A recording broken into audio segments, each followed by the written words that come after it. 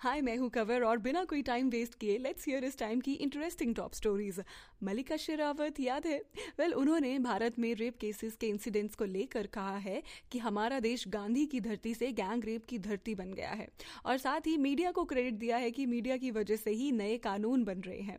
I am glad कि कहीं से तो स्टेटमेंट्स और रिएक्शंस आ रहे हैं। जहां से उम्मीद थी वहां पर पता नहीं किस चीज का इंतजार हो रहा है।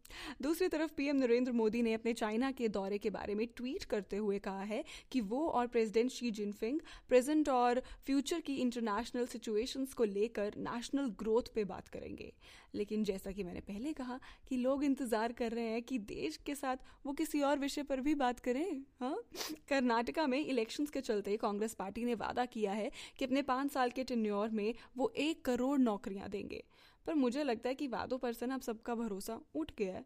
शायद इसीलिए तो हर कोई अपना स्टार्टअप शुरू करना चाहता है, और करे भी क्यों ना, टैलेंट की कोई कमी नहीं है अब यहाँ। अब यही देख लो कि क्लास 10th के एक स्टूडेंट ने यूपी पुलिस के डीजीपी ओपी सिंह का फेक ट्विटर अकाउंट बनाया और अपने भाई के साथ हुई धोखाधड़ी मामले की जांच में तेजी लाने के ऑर्डर्स भी दे दिए, और इसी चक्कर में आरोपियों के अगेंस्ट कार्रवाई भी शुरू हो गई। अगर कानून के हाथ लंबे ना हो तो फिर कानून अपने हाथ में लेना पड़ता है।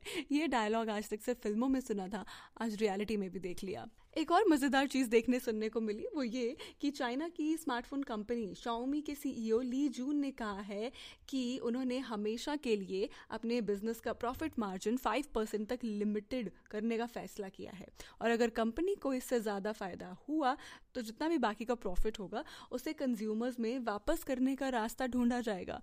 आई सजेस्ट कि आप रास्ता पहले ही ढूंढ लो, क्योंकि अब तो फायदा जरूर होगा।